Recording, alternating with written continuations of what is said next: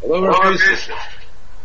Whoa, so good Erev Shabbos. Good Erev Shabbos. But this is Erev Shabbos. This must be risk for the Isa. I'm Avram Kivelevich. I'm here with Yosef Gabriel Becha. As we said last week, we're here as two cranky fellows, hopefully trying to channel some risk for the Isa. We mentioned last week, of course, Rashi, that says that which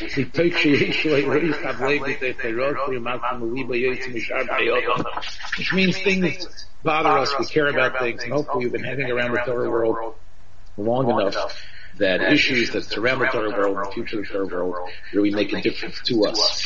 And we talked last week in part one was sort of what News Farm with Klal Yisrael need. And we started getting into a discussion. Since we feel we have to go into part two. I just want to frame the whole discussion, if you don't mind. Just give me a second here. Let's look at the fact, as I was trying to say last week, that we have an altered landscape. There is definitely a sociological global change in the matzav of where we were pre-war and post-war. You were extolling some of the greats pre the war of Shimon Shkop, in particular, the Rav Shover as well. We definitely have, a relative show, despite upticks in anti-Semitism in terms of the mass persecution and government persecution. And what we also have had, I think, even in America, but definitely in Eretz Yisrael, which is clearly the Americas, a cross-pollination of various learning cultures. Combined with what we were trying to talk about last week, there's an information explosion, especially in the last 10, 15 years, which provides technological empowerment. Because now the majority of people that are involved in learning have an access to a corpus of previously printed rare materials only geniuses like Chacham Ovadia and others were able to quote and bring to the fore. And of course, I think there's another thing which I think is different even from when we were growing up. I think there's an advanced appreciation of how actual phenomena work. I think when we were growing up, we did a Chulin and some of the other Masechtas. Okay, we did it, we read it. I got smicha on Chulin before I ever saw the Art Scroll, beautiful picture book. I think the Sichas Chulin was maybe starting to be printed, but the idea of really understanding and comprehending the way the physical phenomena work, I think what's also helped, which I think is surprisingly in my mind, frictionless rise of expertise. We have these Chassidish Shever with longer payas, big Rabbanim like Rav Belsky Zatzal and others, that are basically part of the insular Torah world, and yet they have really, with an understanding that rivals scientific exactitude, have made strides in kashrus. We look at Nachon Lev and other places where they've invented things, Al Pi Halacha and other places. So, given this reality, and here I'm going on here, and the disproportionate sheer number of full-time learners, which means there's so many more, and the subsequent lowering of the bar of the average consumer of Torah information. Again, I hate sounding elitist, and you'll tell me I don't really hate sounding elitist, but clearly this is somewhat of an elitist take. But the bar has been lowered, and you have to say that there's definitely more proficiency across the board than there was 100 years ago. 100 years ago, the people who are involved in Kollel, Bati Medrash, even here in America, they would probably be slaving away at some profession. But there's definitely, in my mind, less brilliance, percentage-wise. And therefore, when you were talking about, last week, you were talking about that we don't have the next Rav Shimon, I think it's impossible, really, to see in our times, the type of change and galvanizing electric response that was seen when the Ktsos came out. Everybody, the whole Torah Welt, Torah Welt was smaller. Torah Welt was incredibly energized by it. I'd say the same thing when the Chuvas Native Yehuda came out. People went into rooms and were so incredibly amazed by this type of new approach to halacha in a way. Even the Drush V'Chiddush Akiva and the Chuvas Tam Sefer printed after he died, and Achas Kama V'Kama, the type of impact. There's no Rav Chaim now. This book is really making a big difference. I think that even if, it's maybe to be your son, my son, whoever it is going to be the next goyim, but I think it's really going to dissipate. I don't see any great safer, because again, there's a large mass of, and I hate saying this, but I'll put it on the table. There's of unimaginative competency. Competent, yes, but severely lacking in imagination. So, the other thing, as I finish this monologue, I'm trying to be as spontaneous as I can. By the way, I was thinking another title for our podcast, it's called Spontaneous Combustion. That's, I think if we really, translation. that would be good. I really think what's happening today, and again, I tried to get your goat last week about this farm that you've printed, which I actually like. The almost ridiculous ease of publishing today. Because, again, in the old days, if a machaber worked on something, the raya that he pushed so hard to get it printed, like you did to get the Big Day Sheish printed, is the raya you believed in the product, and it's almost a raya of how good it is. It's not always a proof. Today, it's so easy to generate an avalanche of narshkeit and other material. There's so much around. How can we even find this new, stellar, groundbreaking thinker of today? I think even Reb Zevin himself, who had the most incredible critical eye and understanding and putting Sfarim in where they, in the hierarchy where they belong, I think he'd be flummoxed to achieve anything today. I think that if you come up with... What do you achieve anything? Well, okay, I don't mean anything. What I mean is to try to have a weekly column of Seif from the Sfarim like he had in the newspaper. Can it even happen today? Why? Because there are too many Sfarim? Because they're too boring? First of all, there's so many, right? Okay. Right. And where are you going to be zeroing in? And secondly, where are you going to find like the next great sefer that really means a lot? Okay, I spoke for about 6 minutes. It's your turn now, and I'll interrupt you if I want to. No, I'm curious. What exactly Rav Zevin? Rav Zevin brought Sfarim, I think, out, right, and made them famous. That's right, because there was less Sfarim being published, and he would say, "Oh, I like this one. Oh, Lieberman, he's great. Look, Lieberman. If anybody has any pikpukim about Lieberman because of his lack of frumkeit, Reb Zevin has ensconced him in Sefer V'Svarim as the master. And I don't need Reb Zevin to do it, but Reb Zevin is there to tell everybody who's looking for what's a good sefer, what's an authoritative sefer. He had that type of mastery, understanding of what was really, what made this farm tick. Well, I think you received a letter from Benny, my good friend Benny Sommerfeld, yes. And this listener commented that he thinks that there are new drachim, and he was kind of surprised that I, knowing Rabbi Avraham Elia Kaplan, did not recognize that the new drachim. I'd like to respond to that. So you're not, my whole big monologue, you really have nothing to say. No, but I'm going to come back to it. Okay, good.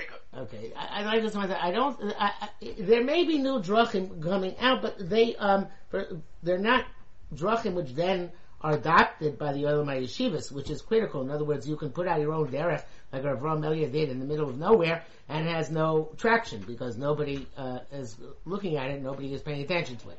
So the question is, what exactly is achieving traction in today's world? And the only thing which I see is achieving traction, two things.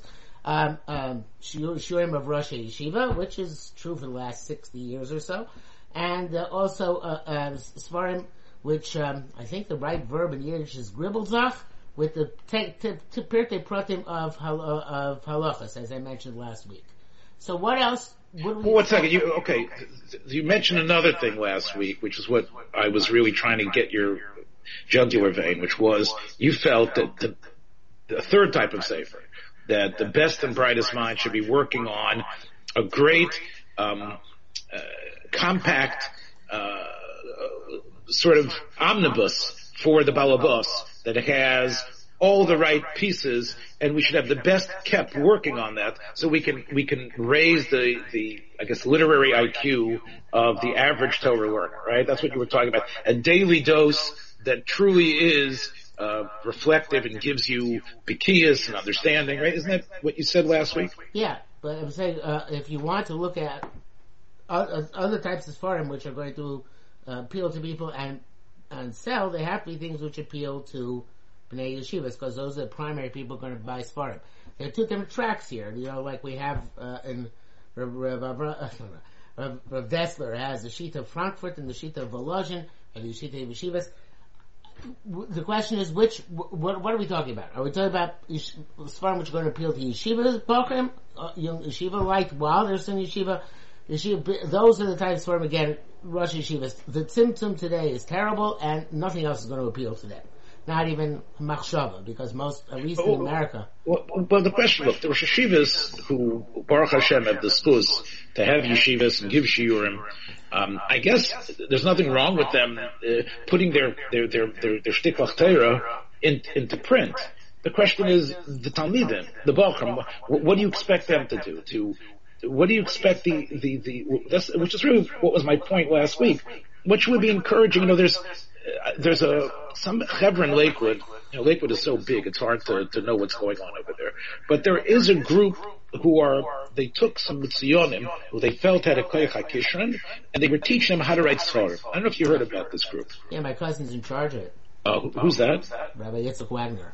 And I think the idea was, so you can tell it more than I can, that what they would do was they would find Baalei Kishron and teach them how to put their ideas in a way, I guess using a little bit of a fusion of classic rabbinical Hebrew and modern Hebrew. Is that what it's about? And knowing how to write in a concise, intelligent fashion. Is that what they're trying to do? Basically, yeah. Okay. So that's a great idea. Finding the best and the brightest, concentrating them. And what type of Sfarim are they encouraging them to write? Are they just, whatever you're going to write it this way? Or they I think they're trying to help them write whatever they feel they could, the people want to write. Okay, so let's say you have these Baalei Kishron that are obviously talented. Are they just going to write over what they're hearing in their shiurim, or they're going to write, or they're going to write their own chidushim? Where do you see that going? I think that the money is, which is allocated for this, is allocated specifically for their own chidushim. Okay, where's that going to go? Who's going to tell me? Who's going to read that? Wait a second. Their own chidushim are going to be the same type of thing which you're going to hear from the Rosh Yeshiva. It is. Okay, then they're not Rosh Yeshivas though. They're just students who happen to have a Koyach HaKsiva. What are they writing? Aren't they? And again, let's talk even about the Rosh Yeshivas themselves. Let's say a Rosh Yeshiva is Zocha to give 7 years of shiurim on the most yeshivish Masechtas, and he wants to write up his notes. Okay. Outside of the Hasidim who want to have a yearbook record of what the Rosh Yeshiva said, are those Sfarim going to make any difference? Are they going to hit Roshim and Eretz Yisrael or any place else outside of that little yeshiva where that person is the Rosh Yeshiva? What do you think? Well, if there's another Rav Nachum Partzovich, they will. Okay, so how many? There's Rav Nachum and there's Rav Shmuel Rozovsky, right? Right. Is there anything else that even qualifies? Rebero? I mean, again, I like Rebero Pavarsky, but again, is anybody going to go out there and spend their hard-earned cash on Rebero's? He's great. But I'm saying, is that what you're going to go spend your money on? If you're going to learn? Probably not. Okay, so one of the reasons why was because everybody knows, and how about even Rav Nocham Alein? Is everyone going to buy Rav Nocham on everything, or only Yevamos? Right? Shmuel Rozovsky ain't a chinami. I would buy him on anything. But still, again, most of these people are not Shmuel Rozovskys and not Rav Nochams. So where is it going? And when all that energy and brain power, what other than allowing that person to feel there's a netzach to his own Torah? How did he help shape the Torah world in a substantive fashion? That's my question to you. What was last sefer what you think did that? Okay, so that's why I have another theory based on my whole big drush in the beginning of our show, which is, maybe, despite the losses that might occur, let's be like the Rambam, let's be like the Beis Yosef, actually better. The Beis Yosef, give me a second to illustrate. Rav Yosef Karo is arguably, in the 16th century and the 15th, 16th century, one of the most solid thinkers in learning that we have, right? Again, you could probably make another list and put 6 or 7 or 8 or other 9 names here. But all those names would have to include Rav Yosef Karo. And Rav Yosef Karo decided that, you know what he's going to do? He's going to assume the corpus of material is there. I'm not going to add to it and write another Chidush Rav Yosef Karo like his Rebbe, the Riavuav did. As great as the cover the Riavuav had, but again, the Riavuav could disappear and dissipate and be in Gansen forgotten. And it wouldn't make a hill of beans a difference probably in terms of most people. But Rebbe Zakar decided not to be like the Maria Lulav. What he decided to do was, I'm going to come up with I'm going to streamline what's been before. I'm going to do the Gribbel Arai work of going through all these sugyas.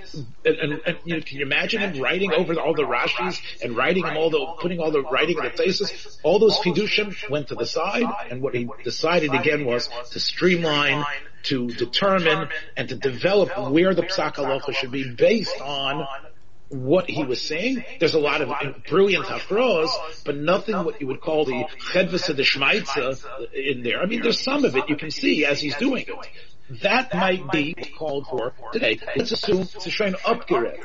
Even Rav Shimon. It's all again, we don't need any more lumdisha hair splitting between the Chakira. Now it's time to take that material and make it, allow it to spread in a way that people can now absorb it and learn from it.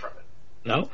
You know, there's maybe what you're referring to is the type of thing which we have here, was put up by a younger man from America as a Rav, Kovetz Yisodos with Chakiros. Have you seen that?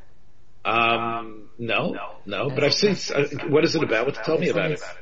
It's, you know, in Yeshiva Shalom, this is kind of like the ultimate accomplishment, I guess. he has, it's an encyclopedia of London Shesvalis. It's like, so he's like a Tsario, he's like a Moshe Tsario in Lumdus. He contributes, he doesn't put in his own, Rabbi Tzuriel puts in his own, deis, his own ample and extraordinary knowledge and perspective.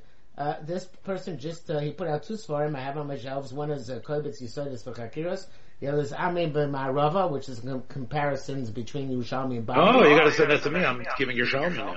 Okay. I should check that out. So those, I guess that is, there are probably going to be more of those eventually, because every time the new Rosh Yeshiva come out, the new Chakiros, which can be included into the Sefer, more and more, okay, so what, but again, did you sample the book and feel that the quality of the Chakiras were something new and different, or you were just impressed by the package?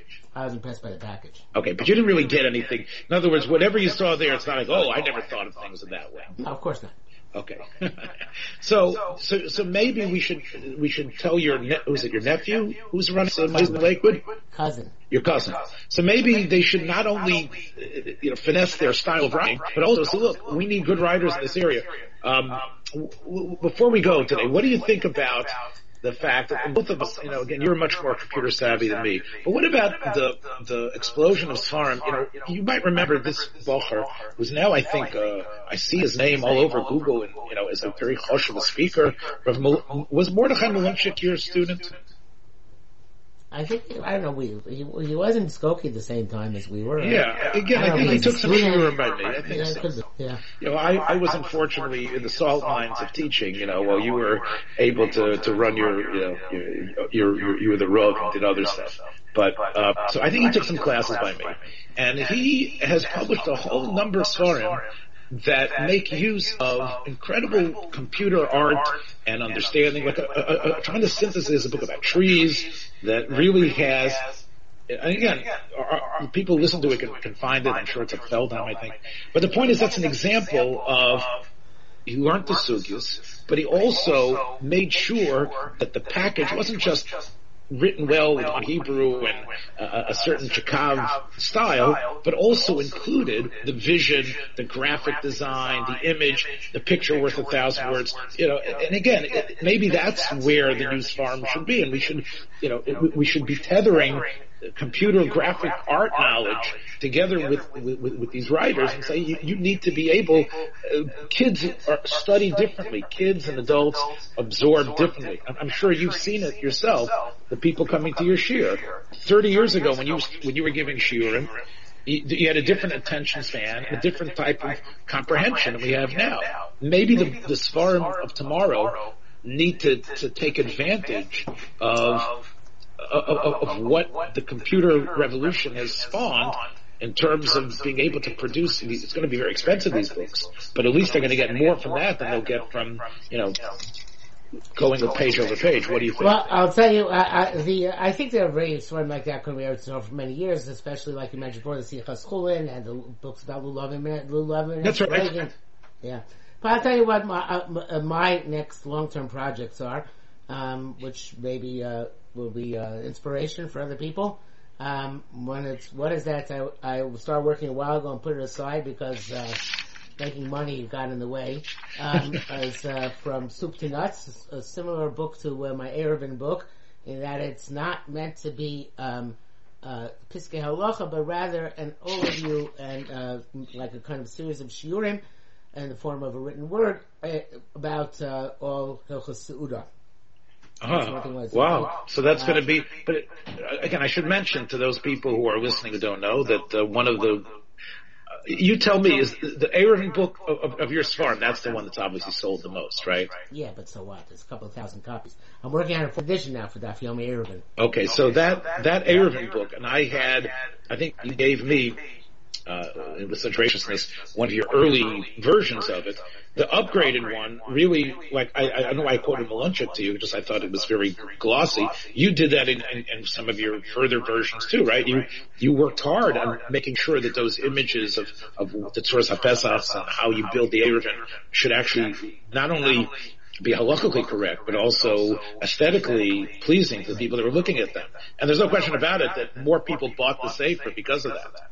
I mean, I think it would be probably correct to even quote in this area the famous Tshuva of the Ramah, where the Ramah tained, that when it comes to but getting Sfarim, you should get the ultimate edition, right? When he talked for his friend the Maran Padova, that it would be correct to get an edition which not only has the best Tosafos, but also the one that's the most shimushi and easiest to use. The other thing I wanted to, I know it's getting late, so we have to put things to a halt. But the other thing I want to point out is that there are. Well, you mentioned before Yerushalmi, and I mentioned Sefer. That will be the new frontier.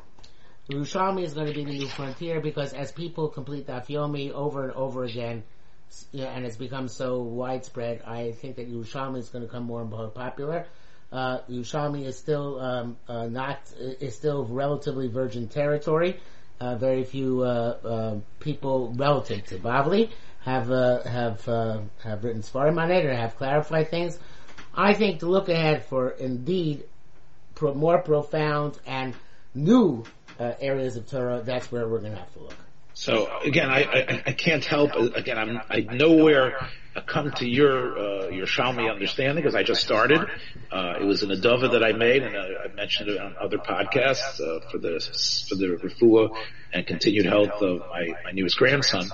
And I started giving Yerushalmi shiurim, and now, of course, it's Yerushalmi and Bavli together. 30 minutes Yerushalmi, 45 minutes Bavli, and I have to say, it definitely is, like you say, virgin territory, and therefore exciting. But on the other hand, you have to realize that it does suffer from the fact that it has not been learned, and because of that, there is a exasperating amount of difficulty sometimes. And that's what makes it much more fun. All right, so this really gets into this is really the counter to what we're talking. Maybe we should do a special podcast on Yerushalmi. Oh yeah, or you could listen to my podcast that I have on the Yeshiva of Newark, which is called Introduction to the Yerushalmi, and plus Rabbi Skast and myself talking about it, called Wild Wild Marova, which is all about the wild west of the Yerushalmi. Very good. All right, you like that title? Okay, so this has been a sort of a toned down Rischa D'Oraisa. We hope to see you, Mit Hashem. We hope to drop a podcast here every Erev Shabbos. So, Rabbi Yosef Gamliel, I wish you luck on soups and nuts, from soup to nuts. Yeah. I'm not sure what the nuts aspect is. Dessert. Oh, the nuts are like the pitzuchim at the end. To the nuts. The soup is the entree, and then the nuts come later. Yeah. That's a good title. Okay, I'm asking. All right. Have a good Shabbos, everybody. This is Avram Kivelevich, and thank you, Rabbi Bechaffer.